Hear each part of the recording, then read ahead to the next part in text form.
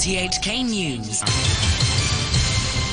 It's 11 o'clock. I'm Sean Kennedy. Tonight's headlines. Cathay Pacific says it can't rule out further staff cuts after posting a record loss.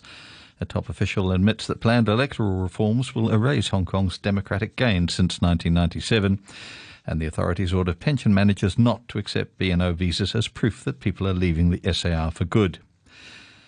Cathay Pacific has refused to rule out further staff cuts after posting a record loss of $21.6 billion last year as the pandemic wiped out demand for travel. The flag carrier axed 8,500 jobs in October as part of a major group restructuring. Cathay Pacific Chairman Patrick Healy said while there were no immediate plans for more redundancies, the airline was still in survival mode. We remain in an extremely uncertain and dynamic environment. There are no immediate plans for further action of that type. But frankly, the situation is so dynamic and so uncertain that we're not in a position where we could rule anything out. Mr. Healy says the airline's prognosis for 2021 remains largely unchanged from its assessment in October that it expects passenger traffic to remain well below half that of pre-pandemic levels. When we announced that restructuring, we did so on the basis of certain assumptions about 2021. Those assumptions were that the first half we'd be operating at well under 25% of passenger capacity, that we would see some improvement in the second half, but that overall for 2021 we would still be operating below 50%. Executive Council convener Bernard Chan has conceded that the changes Beijing is planning for Hong Kong's electoral system will wipe out the SAR's democratic development since the handover. Jimmy Choi reports. In an interview with RTHK from Beijing, where he's attending the annual MPC session, Mr. Chan said it's a pity that Hong Kong is going back to where it was in the early days after the handover regarding democratic development. But electoral reforms over the years have failed to achieve their intended purpose, he says. Mr. Chan said he understands that people may be disappointed with the electoral changes and could lose interest in politics, but he believes their trust will be regained over time. He adds that if Beijing doesn't have confidence in the political situation in Hong Kong, the one country, two systems principle might be abandoned. Mainland officials have wrapped up the annual session of the Chinese People's Political Consultative Conference in Beijing. Residents passed by the advisory body include one that supports the full implementation of the principle of patriots ruling Hong Kong. The Mandatory Provident Fund Schemes Authority has instructed pension managers not to accept the new BNO visas issued by the UK as proof that people are leaving Hong Kong for good. This could prevent people moving to Britain from withdrawing their pension funds early. Francis Sitt reports. People usually can't take any money out of their MPF accounts until they reach 60, unless they're leaving Hong Kong for good, and they need to provide documentary proof to get their money early. Reports suggest that at least one major pension fund manager, Manulife, accepts the new British National Overseas or BNO visas issued by the UK as evidence that account holders are moving away permanently. But the MPF Schemes Authority issued a statement saying this isn't right, since the government has already stopped recognizing BNO passports as valid travel documents or identity proof. It said the BNO passport or its associated visa hence cannot be used as evidence in such applications. The authority said MPF trustees have the duty to observe Hong Kong laws when managing pension funds and must act as a gatekeeper when reviewing evidence supplied by account holders. It added that it would follow up on the issue with MPF trustees. Health authorities are urging people who visited Ursus Fitness in Sai Ying Pun since the start of this month to contact them as soon as possible after a fitness trainer there came down with COVID-19. 9 staff and customers at the same gym have tested preliminary positive for the virus. Here's Francis Sitt again. The 27-year-old trainer sent in a sample for COVID testing on Monday and went to work the next day before a positive result came back. He didn't have any symptoms, but at least 9 other people who went to the same gym have tested preliminary positive for the coronavirus. He's one of the 3 local infections that have no known source. Another untraceable case involves a 26-year-old project assistant who works at a Kwun Tong care home for people with disabilities. Some 70 residents and staff there have been quarantined. In all, Hong Kong recorded 8 new COVID-19 cases, 6 of which are locally acquired. The 2 imported cases are both from the Philippines. Meanwhile, another 86-year-old COVID patient has died, taking the city's pandemic death toll to 203. You're tuned to RTHK. The time is coming up to 5 minutes past 11. Hong Kong has begun inoculating people against coronavirus with Germany's BioNTech vaccine. Some of the first in the queue told RTHK they believe the jab will be safer and more effective than the Sinovac one that's also available. Natalie Ching reports. 7 vaccination centres across the territory are now providing the BioNTech jabs for priority groups at first. Many of those who had appointments at the Kowloon Tong Centre on the first day were foreign residents. And people we spoke to said they were confident about receiving the vaccine, including this 80-year-old man. I am not afraid at all, not at all, because they have full medical reports published. And millions and millions of people abroad have already taken the jabs. I know there's no serious side effects. Ms. Lam, who is a pharmacist, agreed that any side effects should be mild. From the overseas experience, this vaccine is also used in other high-risk groups, actually, for elderly and also something with chronic disease.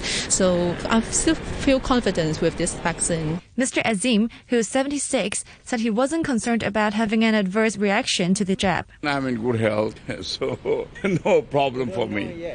We were told that Pfizer is the best. Pfizer is more efficacious. Another of those getting inoculated, Mr. Lam, said he didn't want to take the Sinovac jab after seeing news reports about deaths and hospitalizations among people who received it. I'm not confident about it. You can see on the news one case after another.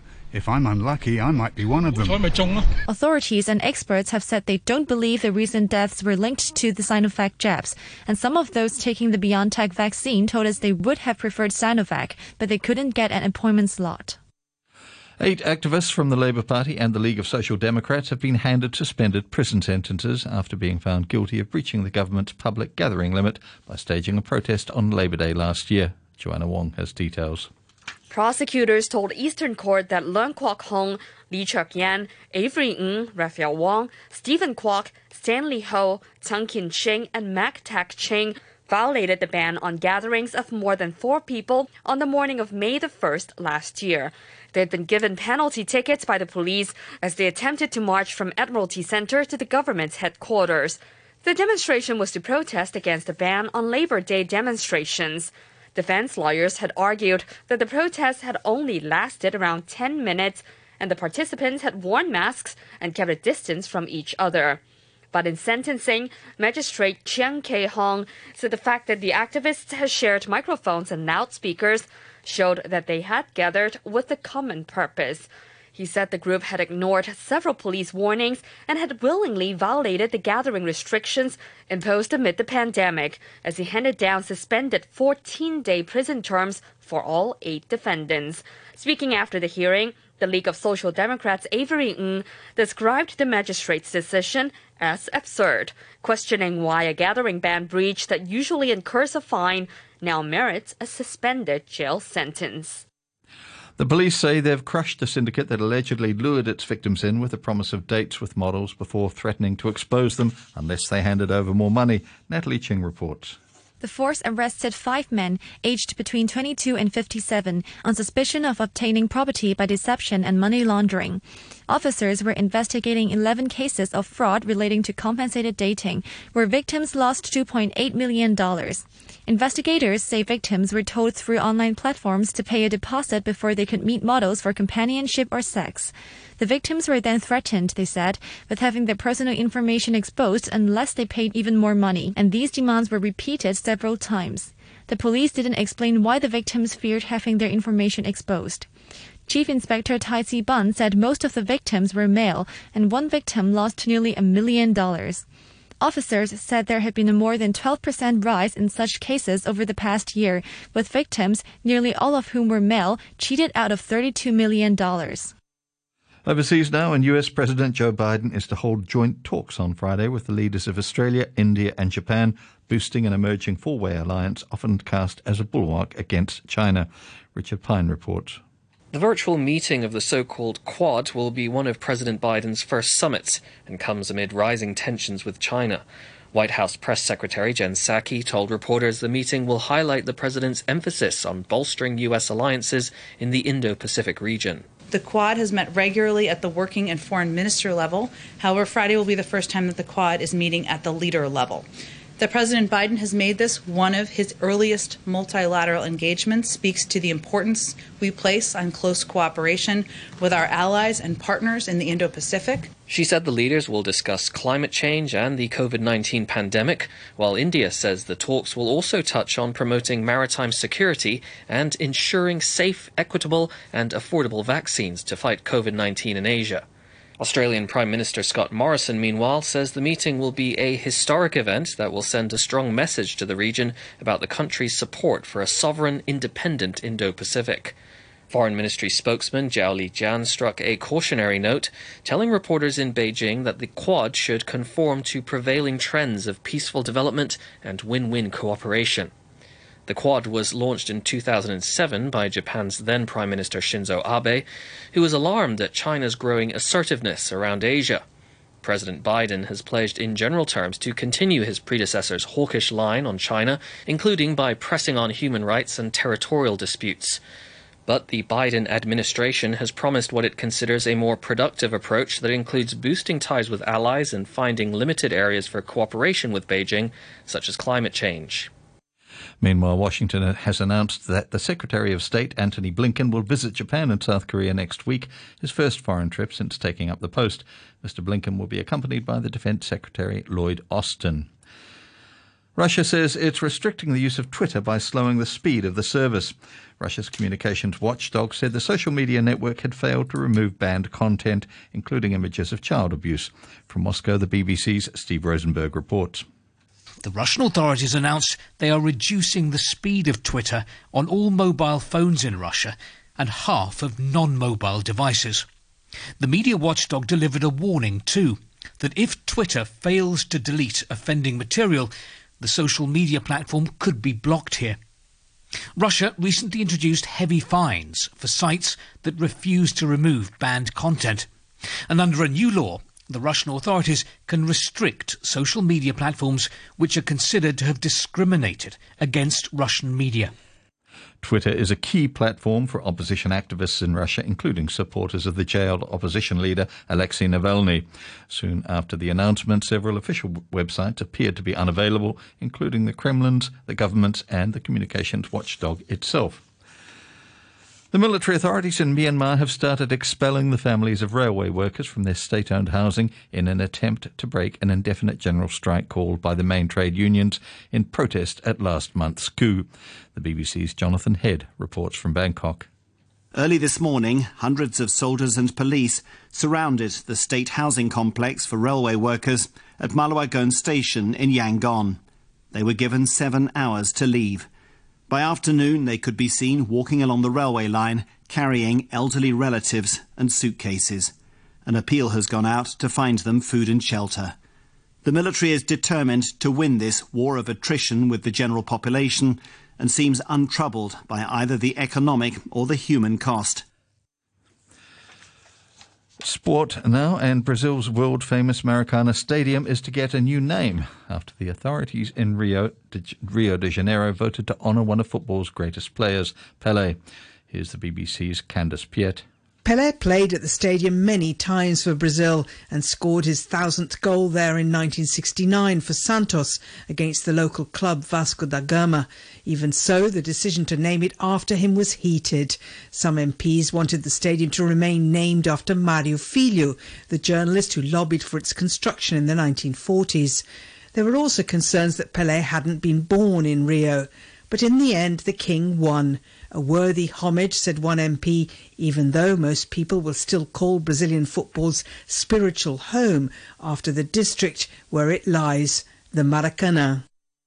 The NBA has released a list of people it's considering to adding to the Hall of Fame this year. 11-time NBA All-Star Chris Bosh, 5-time NBA champion Michael Cooper, 10-time NBA All-Star Paul Pierce, and the first black NBA head coach Bill Russell are among those up for consideration, as are 3-time WNBA Most Valuable Player Lauren Jackson, 2-time Olympic gold medalist Yolanda Griffin, and WNBA Coach of the Year Marianne Stanley. In sailing, the holders Team New Zealand and the challengers Luna Rossa of Italy have shared the first 2 races in this year's renewal of sport's oldest international competition, the America's Cup. New Zealand comfortably won the opening leg off Auckland, but the Italians came back to take the second race, making a better start than their rivals. And a reminder of our top stories tonight. Cathay Pacific says it can't rule out further staff cuts after a record loss. A top official admits that planned electoral reforms will erase Hong Kong's democratic gains since 1997. And the authorities order pension managers not to accept B&O visas as proof that people are leaving the SAR for good. The news from RTHK. Thanks a lot. More from our newsroom coming up at midnight. Late night music, Kevin Lewis, Radio 3.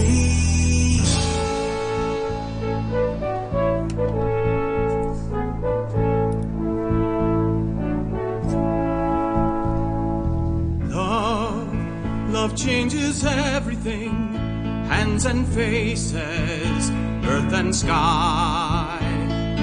Love changes everything, how you live and how you die. Love can make the summer fly, or a night seem like a lifetime. Yes, love changes everything. Now I tremble at your name. Nothing in the world will ever be the same.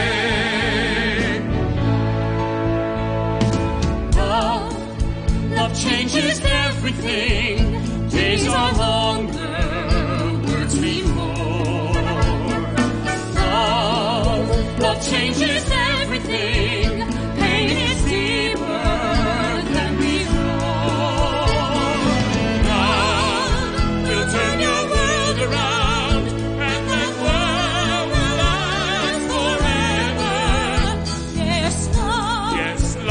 Changes everything, brings you glory, brings you shame. Nothing in the world will ever be the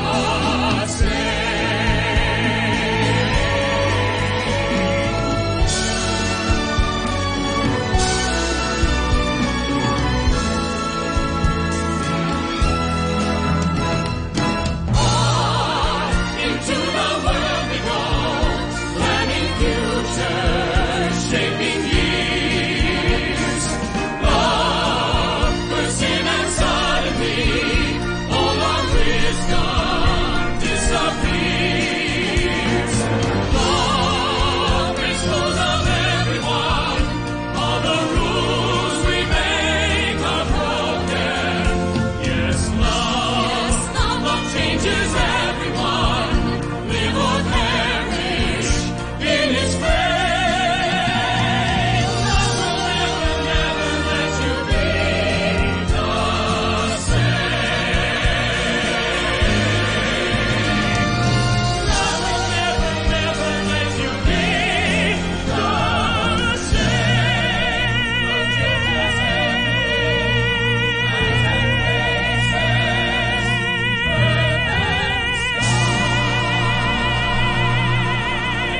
And a bit of a show tune there to get us into this hour of the programme. Love Changes Everything, from the musical aspects of love, composed, of course, by Andrew Lloyd Webber, and the lyrics written by Charles Hart and Don Black. Charles Hart, English songwriter, best known for his work on the Phantom of the Opera. He used to man Charles Hart behind a lot of the Phantom of the Opera music. And Don Black, he's again worked for many famous people, including Matt Monro, Charles Strauss, Andrew Lloyd Webber, Quincy Jones, and so on.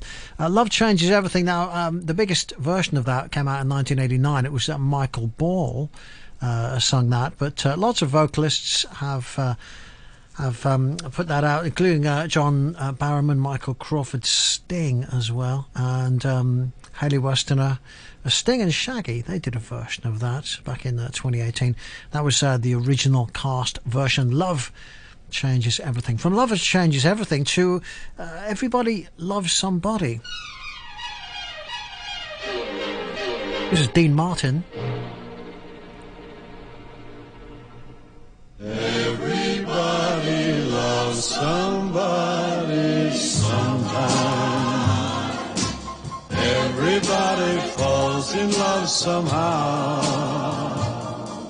Something in your kiss just told me my sometime is now.